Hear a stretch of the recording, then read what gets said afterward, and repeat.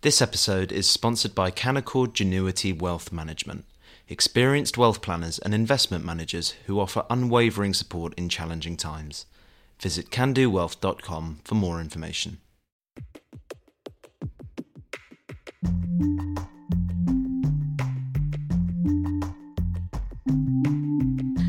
Hello and welcome to the Edition podcast from The Spectator, where each week we look at three pieces from the magazine with the writers behind them.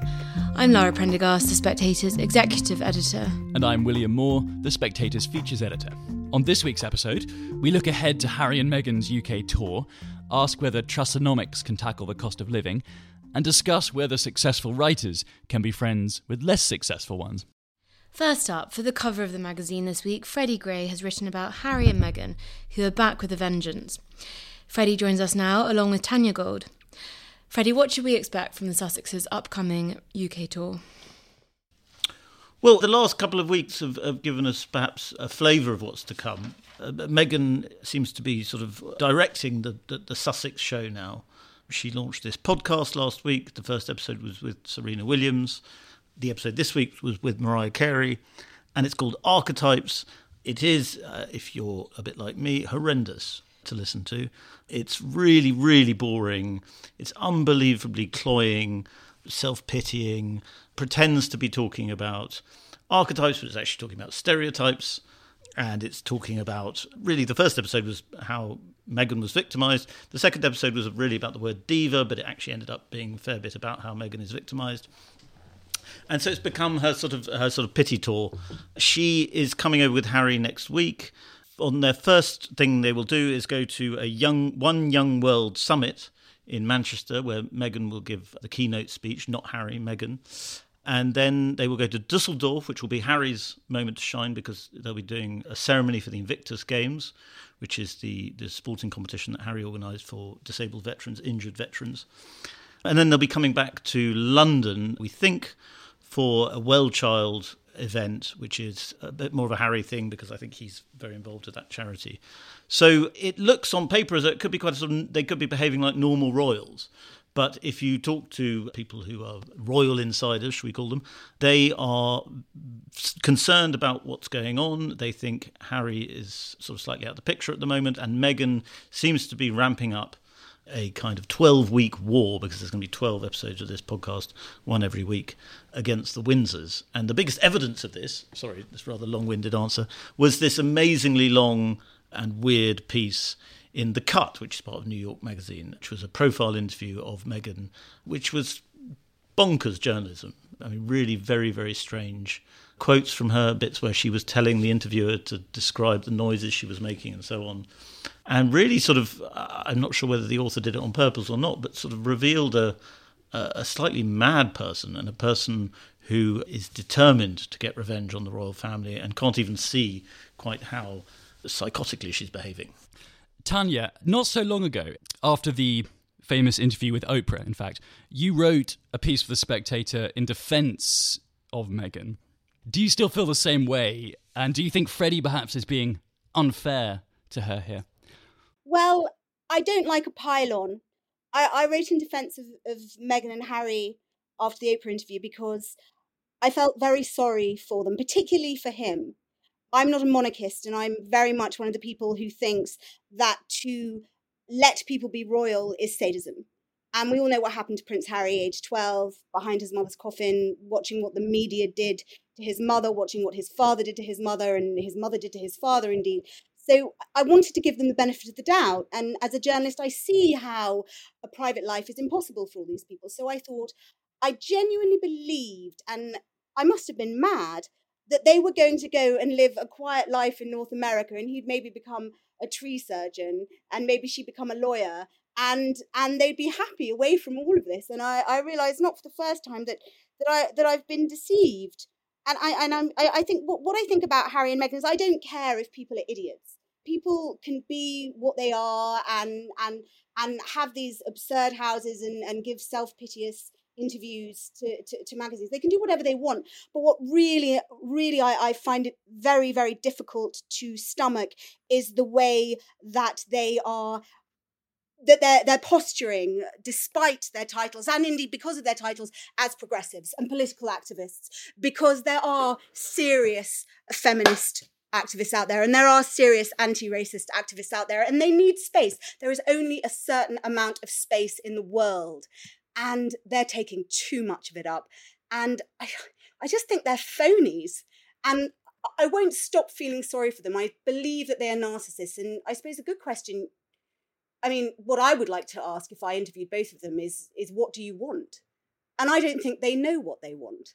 In the meantime, the rest of us have to tolerate all this terrible noise. And the other thing that they do is when a duke and a duchess say that they're picking up progressive causes and they're supporting them, they make those causes look ridiculous. And I don't care if they look ridiculous, but I care if the causes look ridiculous. Freddie, what do you think they want? I think I know what they want. I'm sure Tanya will maybe agree. Well, I'm not sure. She may agree. I think what they want is validation, and in a sense that the monarchy wronged them, and for everyone to see that they were wronged by the British royal family, and for everyone to see that the royal family was terribly cruel and probably racist and probably misogynist towards Meghan and treated her terribly and didn't recognise the mental suffering that she was going through. And they want that to be accepted by everybody. And I don't think they'll stop until they get that. Certainly I don't think Meghan will. So what they want is revenge, really. Revenge on this fusty old institution that they thought they were going to shake up and take over, but eventually found that they had to do all this boring stuff. You know, that people say this a lot. They didn't like the sort of more pedestrian parts of being royal. There are not that many pedestrian parts of being royal, but there are some. They want to reinvent the monarchy. They thought they were going to reinvent the monarchy, and they want it to be proven that they were right. It's fair to say that Meghan clearly thinks she's got beef with the royal family, but she also seems to think, Tanya, that the media are really opposed to her. I mean, do you think she's right in some respects? I mean, are the media out to get her? There's never been a woman who married into the royal family in my lifetime who hasn't been monstered by the British press. That's what we do. And I think what they don't understand is first of all, it's not personal. And I think I wrote about Meghan is that they don't love her and they don't hate her either. She's just food. And the thing that I thought was most ridiculous in the Cut article, which I thought was fascinating and far more critical than lots of people thought, is how she said she doesn't read her own press. I just don't believe that.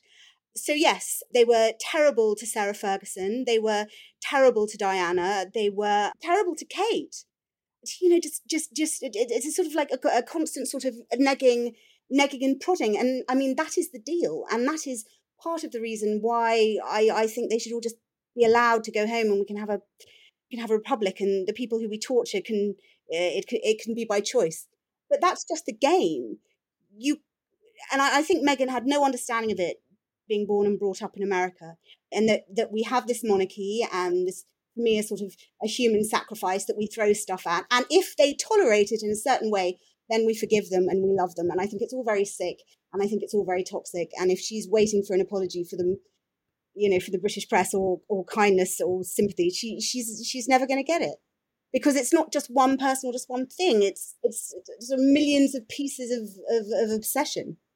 And Fred, tell us a bit about what you gleaned about Harry's book, because you mentioned that in the piece, and that seems to be what's actually really worrying the royals. Well, I didn't glean a lot that hasn't already been reported. What's clear is Clarence House, the Kate and Williams team, are concerned about it. They're more worried about the book, I think, than the Netflix shows or the Spotify podcasts, because they think Harry may have dropped some truth bombs, as they say, that will blow up in the House of Windsor's face. Quite what that means, whether that means he's going to say unpleasant stuff about his father, or perhaps something very damning about his uncle, Andrew.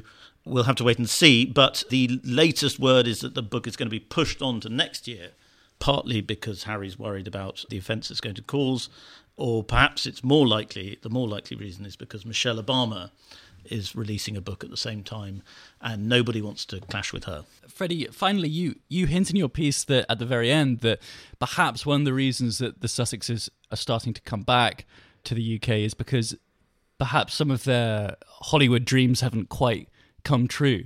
Could you explain to our listeners a little bit more about that? Yeah, well, it's interesting. I mean, it's very interesting what Tanya was saying about the sadism of being a member of the royal family. It's a sadistic thing. I think that Hollywood is also pretty sadistic. Harry and Meghan went there thinking they could sort of establish themselves as a sort of Americanized bit of the royal family. And I think they've found that it's just as nasty, perhaps even a nastier place. They have some friends, they have a small circle of friends, but the bitchy gossip in Hollywood is that the sort of real megastars, the George Clooney's, the J-Los and so on, maybe not J-Lo, I don't know about J-Lo, Jay-Z, Keep J-Lo out of this. Jay-Z is what I, Jay-Z, those sort of people regard them as sort of slight upstarts, really, and they're not that impressed by Prince Harry's royal status. They look at Meghan as a sort of actress who never really got very far as an actress. So they're having quite a tough time establishing themselves as sort of mega A-list stars in Hollywood, like they thought they would. That's the bitchy word from Hollywood. So it's rather sort of sad to think. I mean, one can't feel too sorry for them because they're obviously very rich and privileged still. But it's rather sad to imagine them sort of floating in between the British establishment and Hollywood. And Tanya, just to finish on, I mean, you mentioned earlier the thought you had that Harry might go and work as a tree surgeon. I mean, it sounds a bit from Freddie's piece and from the Cut interview as though he's working as a handyman for Meghan. Do you think he seems happy over in America? And do you think he's perhaps missing his own family, even if he sort of loathes them? Well, I mean, look, I don't know him, but he's never looked happy to me. As a child, after his mum died, he looked haunted. And then I think by his own admission, he had a decade of issues with drink and drugs and terrible anger. And he's talked about his PTSD. I mean, I believe, I think he's gone a little bit insane since he got married. And I've talked to a psychologist about this.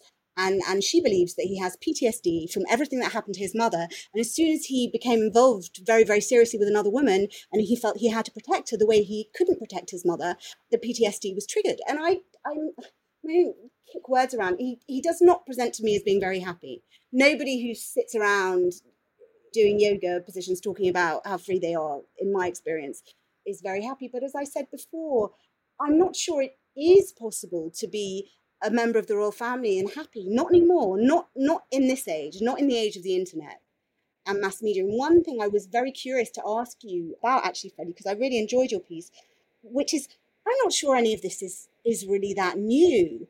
Haven't the oldest brother and the younger brother, because male primogeniture, winner gets all, always hated each other? You know, maybe this is just a sort of crazy media replaying of it, just a little bit different, but the old story is essentially the same.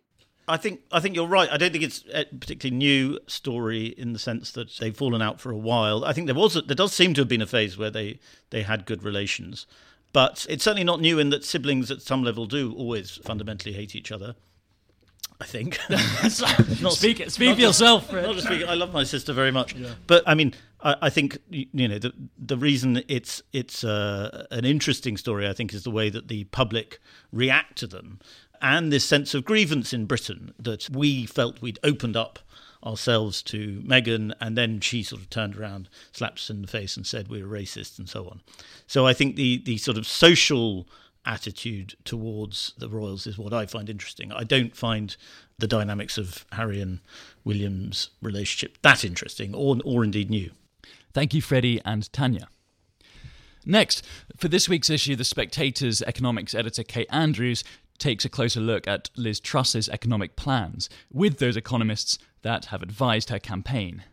She joins us now with one such economist, Julian Jessup, fellow at the Institute of Economic Affairs. Kate, could you tell our listeners what Trussonomics entails as you see it? So I had a great week speaking to the economists who are closest to her campaign. They're not on the outside of the campaign, but they are feeding in. One, of course, is joining us today, Julian Jessup. So, I mean, I'm looking forward to him answering this question. But, I think the biggest takeaway is that there are three main parts to her plan. One is to cut taxes immediately. I think there was a consensus that the tax burden being as high as it is was a real priority. And as I write, come hell or high deficits, it doesn't really matter. The tax burden has to come down. The second part of, I think, her broad economic strategy is to tackle double-digit inflation. And as I say in the piece, this was one of the questions that I was most interested in asking the economists around her, because, of course, monetary policy is in the hands of the Bank of England, and nobody, including Liz Truss, is proposing nationalizing the Bank of England. So how do you make central bankers play ball? And Julian spoke very well to this point about how the plan essentially is, if you do loosen fiscal policy and if you are more liberal with fiscal policy, then the bank has the space in the air to breathe, essentially to tighten monetary policy further and to potentially raise interest rates, not for the sake of it, but to help tackle inflation. And then the third part is going for growth. And, this is where the laissez-faire attitude of Liz Truss makes it quite difficult to predict what exactly she may do, because she's not especially into terms like industrial strategy. She's not going to point at certain sectors and say, well, you're going to grow and you're not.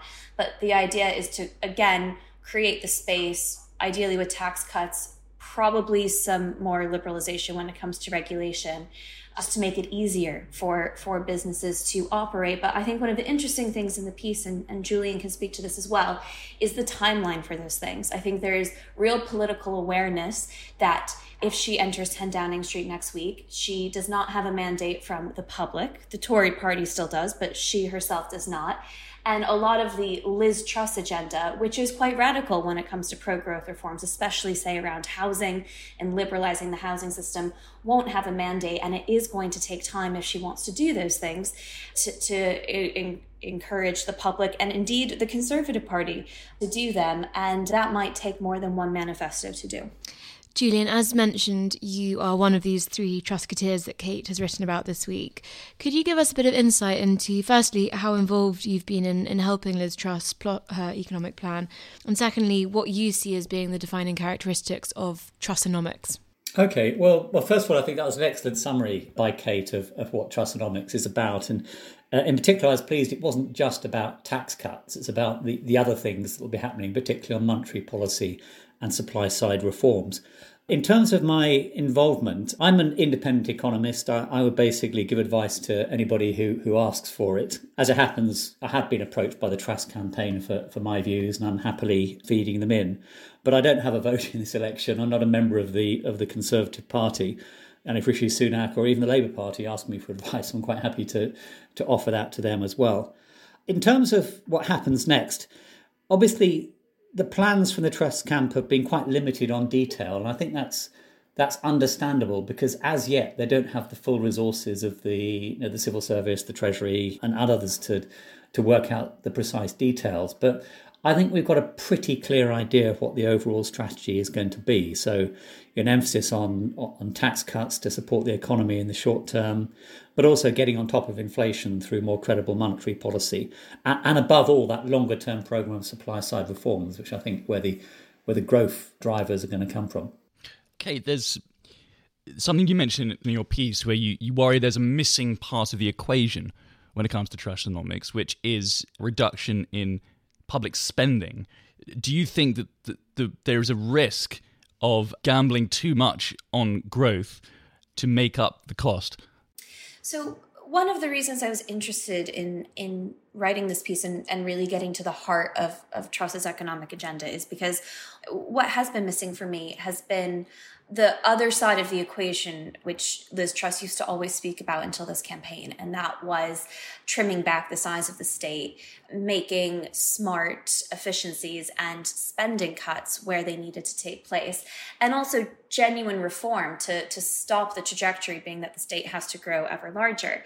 And I have to say, I was very interested because the economists I was speaking to, including Julian, and he addresses this in the piece, talk about how that narrative has really changed. In the 2010s, it was all about deficit reduction. It was all about getting public spending under control. And now there is a sense that things have really moved on and that immediately tackling the deficit is not the priority. I felt like I got some interesting answers on this. It's very clear. There's definitely a sense that you can't ignore the debt forever, but that the real goal here is going to be the long-term trajectory of the debt. And that if you can convince markets that in the future, your debt's going to be sustainable and you do have a plan to get it down, then that's what really matters. I suppose one of the concerns for me, and perhaps Julian can speak to this, that I still have, is if you say are guaranteed to be in power for the next 10 years, and you know that you can spend a bit more now to get us through what is likely a recession and also a terrible cost of living crisis, and then you can make real reforms to start tackling the debt, that's one thing. But my biggest fear still is that the Liz Truss team is going to end up in Downing Street also spending a lot of money. And if Labour or the Lib Dems or some combination of political parties were to find themselves in power in the next few years, it's going to be very difficult for the Conservatives to argue that their spending is out of control. I fear that if we don't have the timeline that Liz Truss would like to have to tackle some of these things, the takeaway is actually just going to be that more spending is okay, and other parties are going to use that to go further. Gillian, do you think it's fair to say, as Kate sort of suggests in the piece, that you're slightly more relaxed about larger deficits and higher public spending than you once were? I think that's right. I think I've been on a bit of a journey here. If you'd asked me sort of 10 years ago, then I would have been definitely a deficit hawk. You know, the absolute priority would be to get government borrowing down as quickly as possible. But I think we've learnt the lessons from the austerity period of the early 2010s that timing basically is everything, and now is not the time to be drastically cutting public spending. Indeed, there are some obvious areas where public spending needs to increase, particularly the spending on benefits, on the state pension and so on, to try and keep pace with what's happening to inflation. In the longer term, though, I think this sort of obsession with annual borrowing never really made a lot of sense anyway. A lot of people here focus on the cash numbers, and it's certainly true that higher inflation might mean in the short term we're spending more in certain areas, including debt interest. But what matters is the overall amount of debt compared to the size of the economy. So I think what we'll see, perhaps over the next year or so, is that borrowing increases in cash terms. So the sort of headline numbers in terms of billions of pounds will be higher than would otherwise have been. But what really matters is the stock of debt compared to the overall size of the economy. And that actually should be continuing to shrink. As the economy gets bigger in cash terms as well as in real terms, then that burden of debt actually falls. And I think that a lot of the focus we have at the moment when designing fiscal rules is sort of obsessed about the short term and not taking account of those bigger, longer term issues. And I frankly think as long as the debt to GDP ratio is under control and ideally falling, then in the short term we should be willing to let government borrowing take the strain, particularly in the face of what might be a sort of massive economic and social crisis over the winter. And Kate, it's widely expected that if Liz Truss does win next week, that Kwasi Kwarteng, the current business secretary, will be made chancellor. What do we know about his view when it comes to economics? Presumably he would be broadly in line with some of Truss's ideological ideas.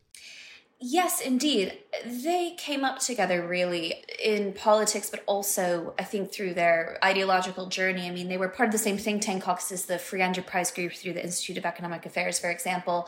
Kwasi Kwarteng has always, vocally anyway, been pretty free market. However, I would say that the Boris Johnson years, in the same way I think this has changed for Liz Truss, I think it's changed for Kwasi Kwarteng too. There just has become a more relaxed attitude to not necessarily the cakeism that Boris Johnson was putting forward, this idea that you really can have everything and there are no consequences attached to it, but that you can be a bit more relaxed about how much you're spending in the short term, arguably for the reasons that Julian's laid out. And I'm glad that we're finally digging into them, because I think this has been a big gap in discussing Liz Truss's economic policies so far.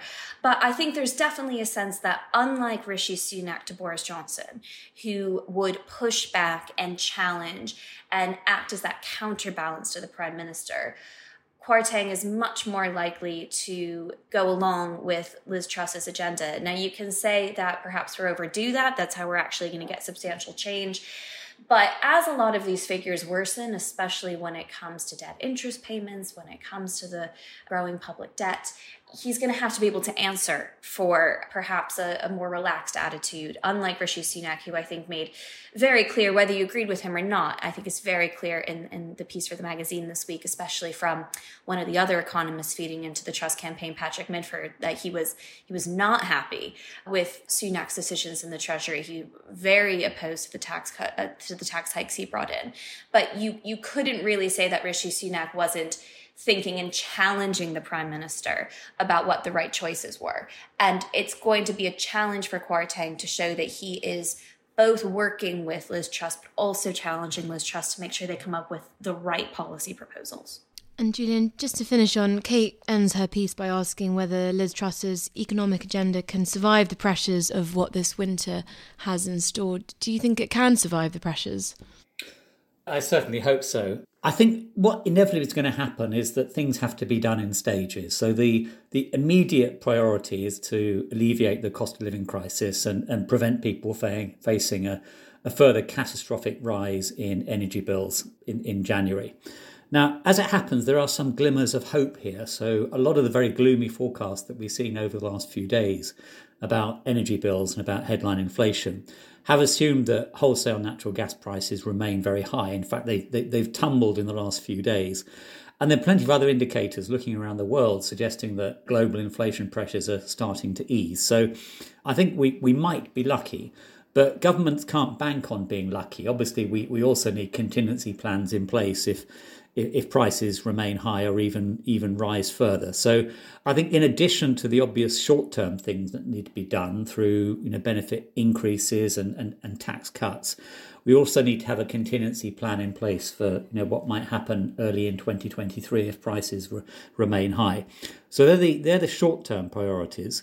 But then there's a whole medium to longer-term agenda as well, including in the energy market, by the way. I think we need to sort of have a big sit back and review what's gone wrong in the energy market over the last several years. And I think actually often that's been a case of too much government intervention rather than too little. I think there are lots of serious discussions that need to be had around the net zero agenda and nuclear and fracking and so on. And also the way in which energy prices are so closely linked specifically to gas prices now, which can distort the market heavily, as we've seen over the last few months. So there are lots of fundamental questions about the energy market, let alone about the broader supply side agenda around planning and housing and Brexit and so on. Thank you, Kate and Julian. Finally, in the magazine this week, Cosmo Landesman writes about being dropped by more successful friends. He says that novelists are particularly guilty of this, and he joins us now, along with the author Ian Rankin. Cosmo, you say that success kills friendships. How does this happen? Suddenly, without warning. 1 minute you're best of no, it actually happens very slowly. You're sort of you're good mates, you're friends, you carry on with your creative life, and suddenly their creative life, their career takes off, and slowly you get sort of left behind, and it reaches the point where you're kind of, it's not intentional, but you become kind of excluded organically, is how I would describe it. It's never like, oh, I've got the big deal now. Goodbye, mate. It doesn't work like that. You have to keep up the pretense that you're still friends and equals. Ian, you've written 25 novels and received a knighthood for your services to literature. So I think we can call you I thought you meant me. Sorry, that's Ian, not you, Cosmo. But One day, I think, Cosmo, one day. I think we can call you a successful novelist, Ian. But have you noticed that your friendships have changed as your career has progressed? I guess there are writers who will talk to me now who wouldn't have talked to me 20 or 30 books ago. But, I mean, the core of my friends is still the same. I think what Cosmo needs to do is to get out of that literary bubble and start talking to people who write commercial fiction. And you'll find that people who write crime fiction, science fiction, historical romances, whatever, are very approachable. I mean, the people I mostly hang out with are either people I meet in the pub, none of whom are writers, or people I've known since school days or college days.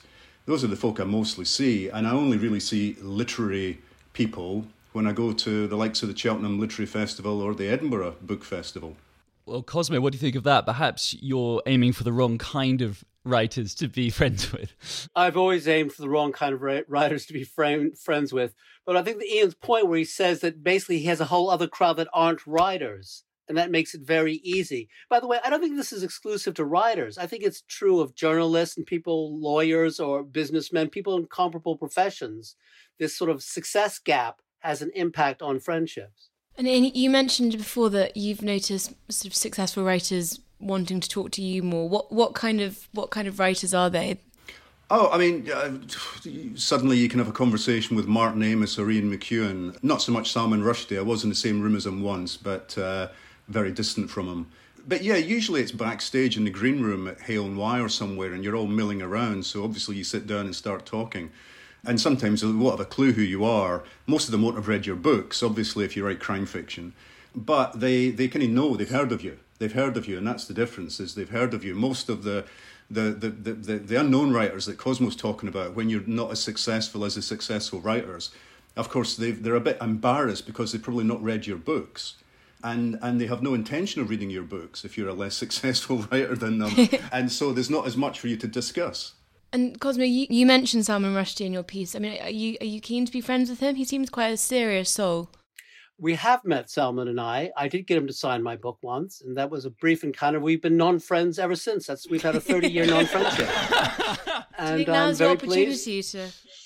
I don't think Salman and I would get on, actually. But I would like to have my version of a Salman, that I could write pieces about my brave, brilliant friend when they're in trouble. Cosmo, may I, with utmost respect, suggest to you that perhaps is there a part of you that is envious then of the success? I'm not going to hide that. Yes, all writers are driven by envy and bitterness. But that's what I mean, is that maybe they're not the ones dropping you. Maybe it takes two to tango, if you see what I mean. No, I've never been in a position to drop anyone. No, I'm looking forward to that day, but it's not yet, I can tell you. Because also your pieces do often talk about people you know and friends of yours. Does that make it hard to maintain friendships? Or is that not a problem? It does. There's an embarrassment. It's not just my literary friends. I used to have quite a few literary friends. And by the way, I think literary people are a little bit different from what Ian does, because Ian's crowd, the crime fiction people, they're aware that snooty literary types tend to look down on what they do. So they sort of band together. They're brothers in arms in a struggle. Literary people who naturally assume that they are engaged in the most superior medium possible have a different attitude. But Ian, are there hierarchies that exist even within the crime writing crowd? Are there sort of... No, I think there are hierarchies. There are, when I go to a crime fiction festival, I'll probably have a headline slot where it'll just be me being interviewed by somebody or me on stage talking, pontificating for an hour. Whereas if you're a lesser known writer with fewer sales, you might be on a panel with 4 or 5 other people you've never met before, and you're trying to get a word in edgeways. I've been there, I've done that in my early days. I was meat in the room. I'd be the kind of 3rd or 4th down the list who was just there for comic improvisation. And then you work your way up and suddenly you're the kind of star. But you remember where you came from. I wasn't an overnight success. So, I do remember the days when I'd go to a signing and there was nobody there. And if one person turned up, they were your new best friend. And you'd probably go for a drink with them afterwards, and you don't forget those people.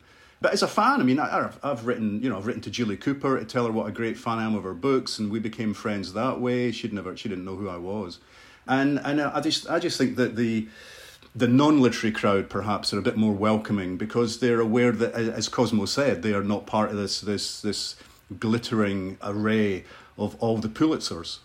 And Ian, from the perspective of someone who has become a very successful novelist, do you start to become wary when you've reached that success that there may be people who are trying to become friends with you merely because they want to get some sort of advantage? Is it hard not to become kind of jaded and cynical and fear of, I suppose, all about Eve style situation?